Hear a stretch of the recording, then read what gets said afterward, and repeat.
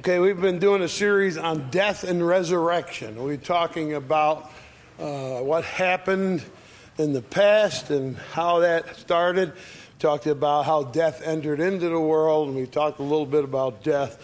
And we did two different things.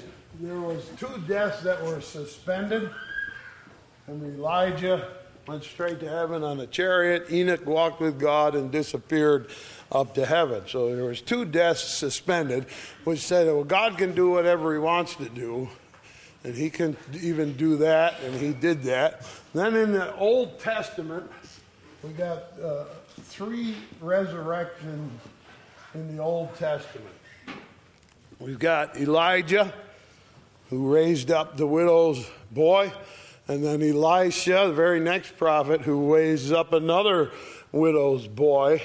And we see God communicating to us about death, that he is a life-giving spirit. He has the power to give life. As Elijah and Elisha both stretch themselves on the victims, breathe into them, and they come back to life. Then we get a little P.S., which is a great part of the story. Elisha is dead and buried, and they toss a dead person in, and he rolls down, he hits Elisha's bones and comes back to life. It's the third resurrection in the Old Testament. Proof that what? Elisha didn't do it. He's dead. It's just his bones. He's gone. He didn't do it. God did it. All right. And so God caused three resurrections, three people to rise. Now we go into the New Testament, where there's three New Testament resurrections. And these are the ones that Jesus did. And we're going to start with that today as we get now really into the meat of what Jesus is trying to communicate about death and dying and, of course, resurrection. Luke chapter number 8 for our text. We have the story here of the resurrection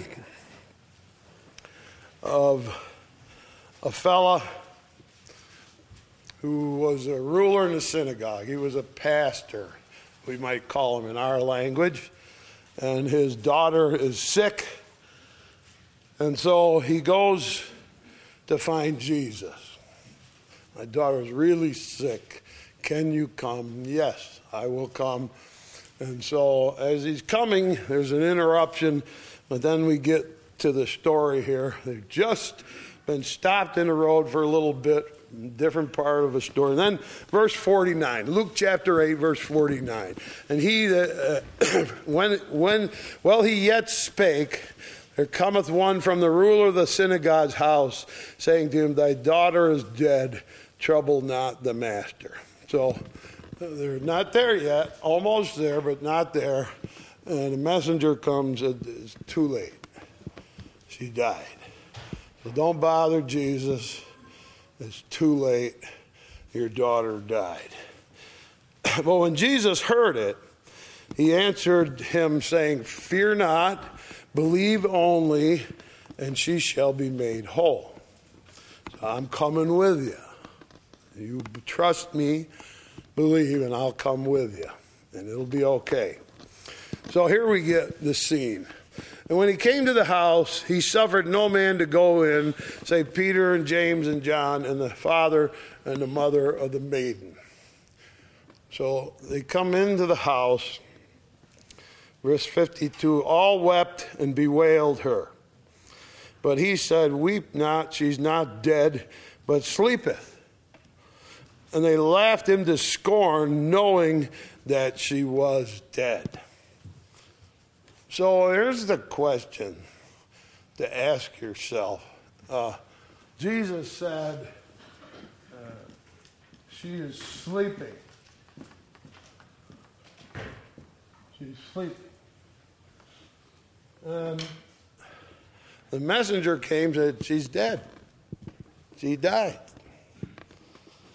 So Jesus comes in the house. Says, no, she's sleeping. And it says they laughed him to scorn because they knew she was dead. Right? And when someone's dying, there comes a point when they die, and you know that they're gone.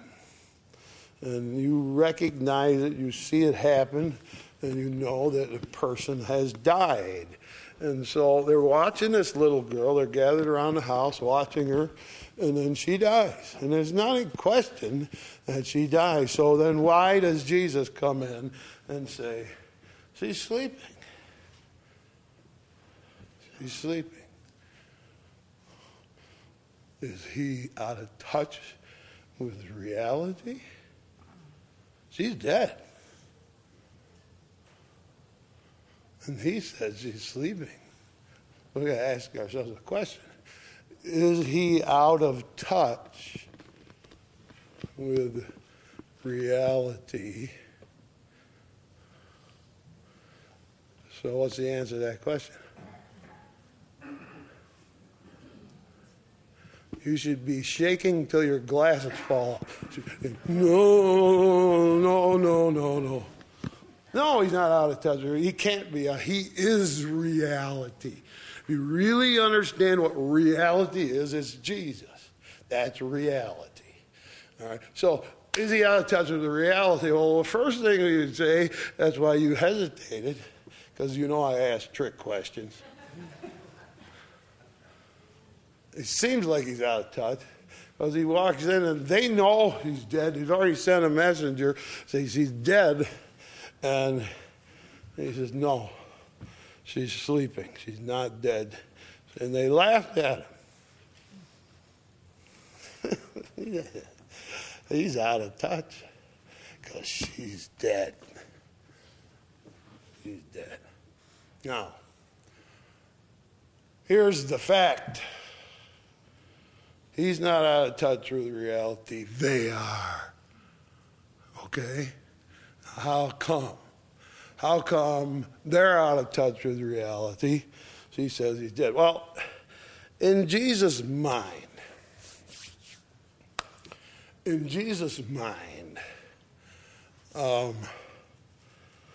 if you said to Jesus, define death, he would say there is a spiritual death. Spiritual death. That I have come to fix. I come to fix spiritual deadness. That is, in people, they are spiritually dead when they are unresponsive to God. All right? There's God. We can't respond, can't do anything, can't think about it, just ignore God, unresponsive to God. They're spiritually dead.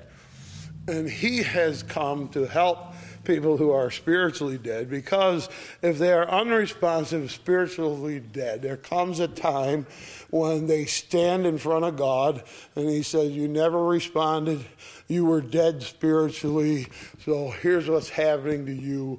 You're going into the lake of fire. And they go into the lake of fire, and that's described as the second death. It is the spiritual deadness that comes from being tossed into the lake of fire. In Jesus' mind, that's spiritually dead. And he has come to fix spiritually dead people. All right? So, if you ask Jesus, well, who's dead? He says, people who don't believe in me, people who reject me, who won't respond to me, are dead. And I have come to fix that issue, to wake them out of that deadness and have them come alive in God. So they come in, they laugh at him, say, she is dead. And he says, no, she's sleeping, because he has come to redefine what we call death. He's coming to redefine what we call death, and he calls it sleep. Sleeping. He says they're sleeping. I like what he does because it's very interesting. Verse 52, they all wept and bewailed her. But he said, weep not, she's not dead, but asleep. So they laughed him to scorn, knowing she was dead. He put them all out.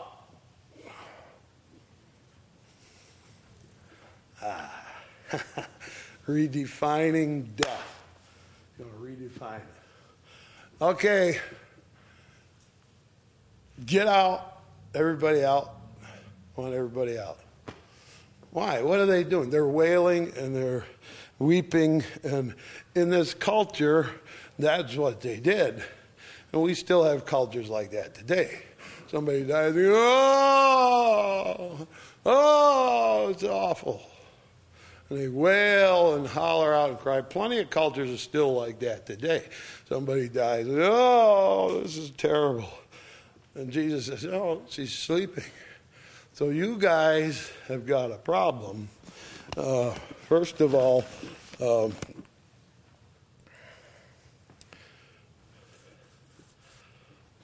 you got the wrong attitude.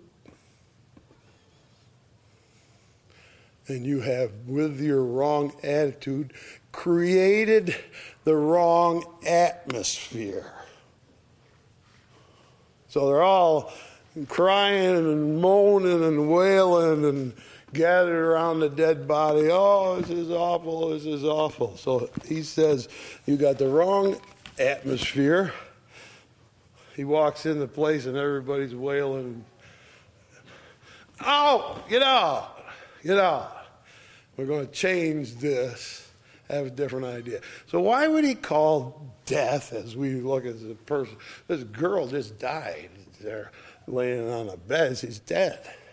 Just died. She's sleeping.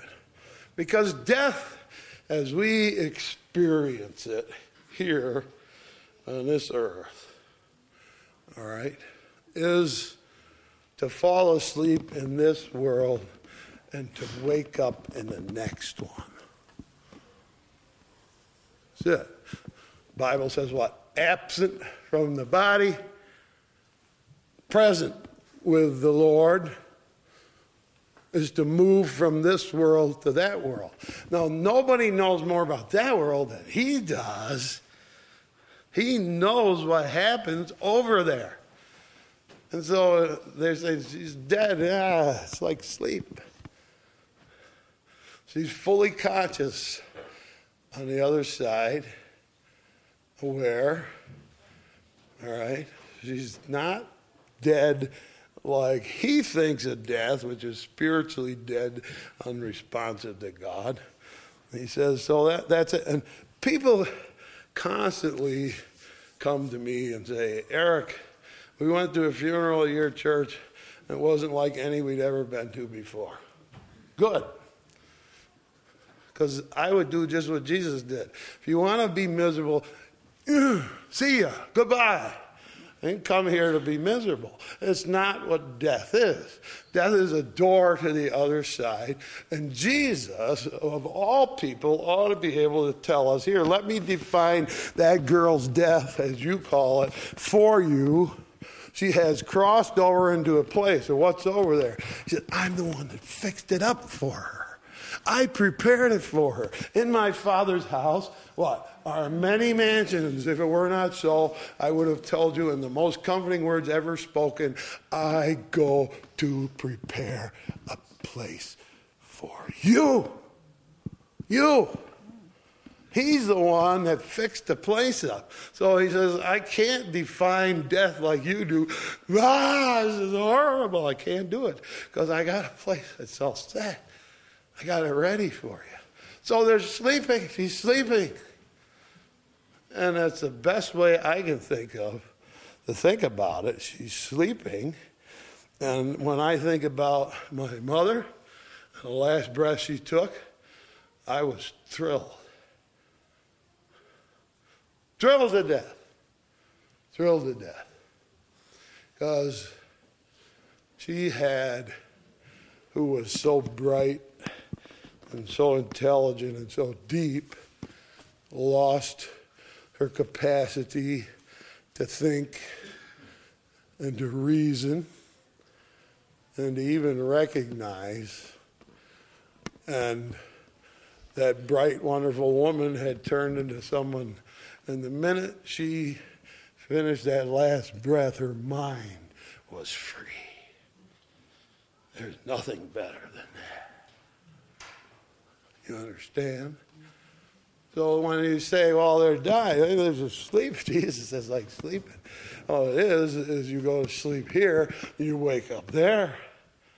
And when my mother's mind was instantly cleared when she fell asleep in death, that's wonderful. Kidding me? That's thrilling. So there's nothing to sit around and wail and moan. And when we treat death here, we're going to treat it like Jesus treats it. It's not something you fear. It's not something you moan and whine about and drag around for months. It's something you say, oh, just went to sleep here and got rid of every bad thing that hindered them, and they're up there having the time of their life in a place Jesus himself prepared. So he says, it's not like you say. It's good. So he kicked them out, because they were dragging the whole place down. They were dragging it down. Someone said to me the last funeral I did, they came up to me and said, there's a certain person who just won't come. It's too much to handle. I said, too bad. It would have been a big help. Because we'd have looked at it like Jesus looks at death. I mean, that's the way we would have looked at it. And it's too bad that they miss it. So, verse 54, put them out, took her by the hand, and called, saying, Maid, arise.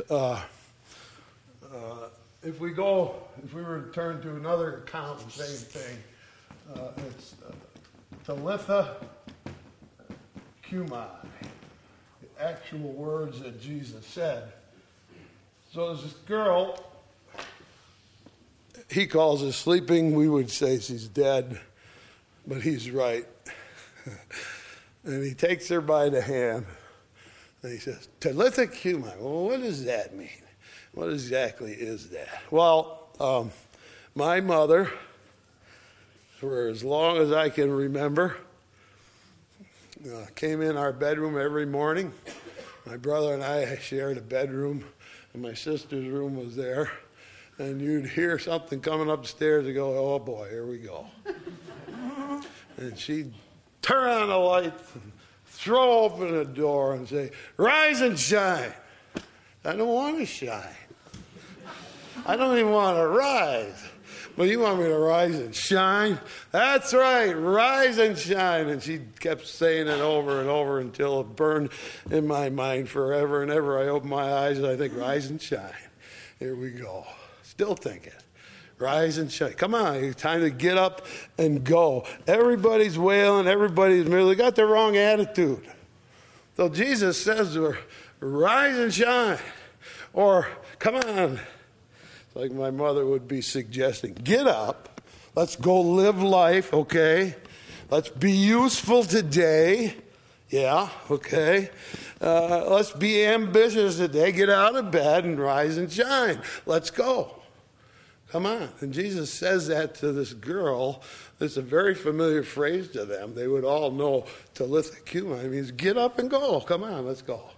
Get out of bed and let's go. He says to her, get up, rise and shine.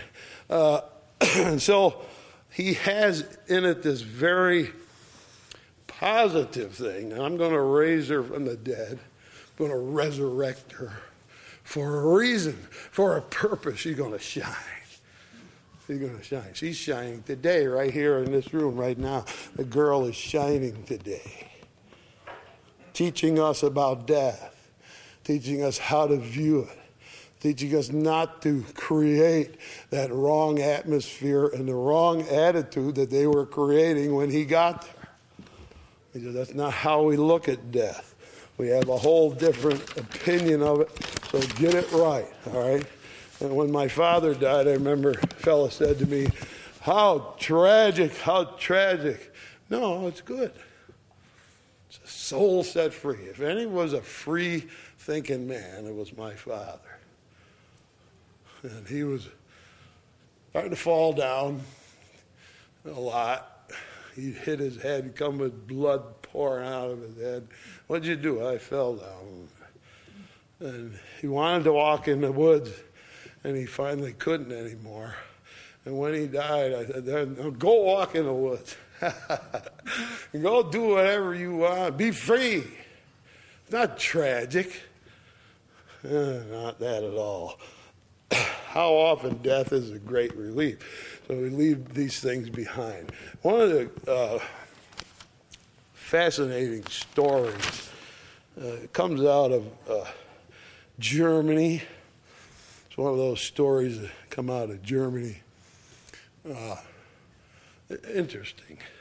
Of course, these are made up fables, but sometimes they got a wonderful point. They say there's two angels that come to earth.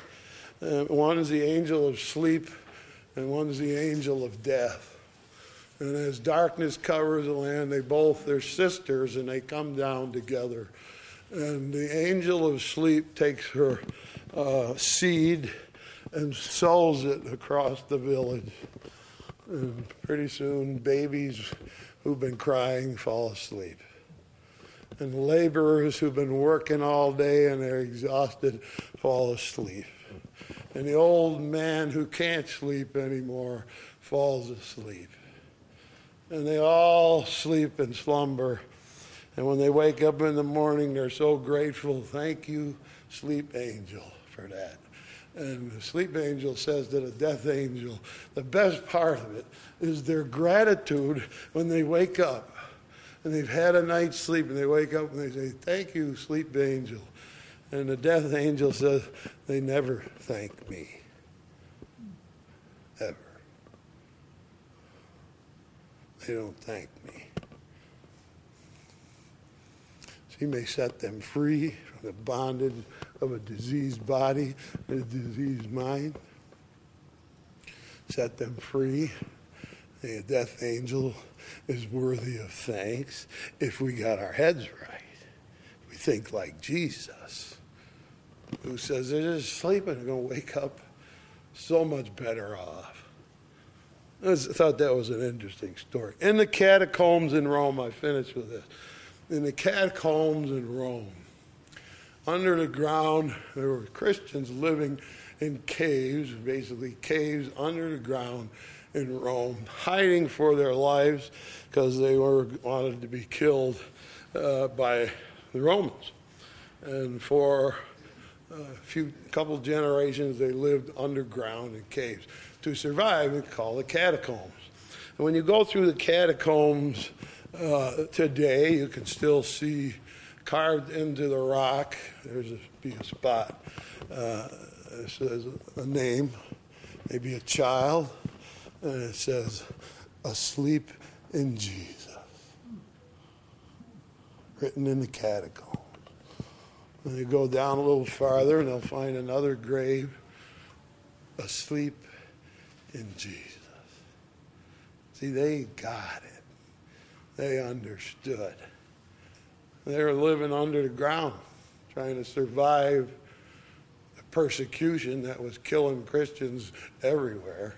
And they're underground, living in these maze of caves, surviving down there. When somebody dies, they mark it, asleep in Jesus. Remember the song? You don't remember. Asleep in Jesus, blessed sleep, from which one never wakes to weep, a calm but undisturbed repose, unbroken by the last of foes. It has several verses. I won't keep going. But asleep in Jesus. We used to sing that when we were kids. One of the first songs I played on my clarinet. Asleep in Jesus. And there's the way we're going to think about death. So we're going to read, Jesus comes along, and with the first resurrection, redefines how we think about death. Let's get our heads like his. So when he comes in and says, she's not dead, she's sleeping, he's out of touch with the reality. It's them that are out of touch with the reality of what happens in death. They're out of touch. Not him. They are. And they're the ones that he's correcting out. I can't have you people turning this into a funeral. Because that's not what we're going to have. We're going to wake that girl up. Wake up, girl, rise and shine. And off she goes. So that's the first of the resurrections that Jesus does. Next week, we'll go to the second one. The first one, she just died. All right? Just before he arrived, she died. Next one, it's a funeral procession. Next week, we'll talk about the widow of Nain. Thank you.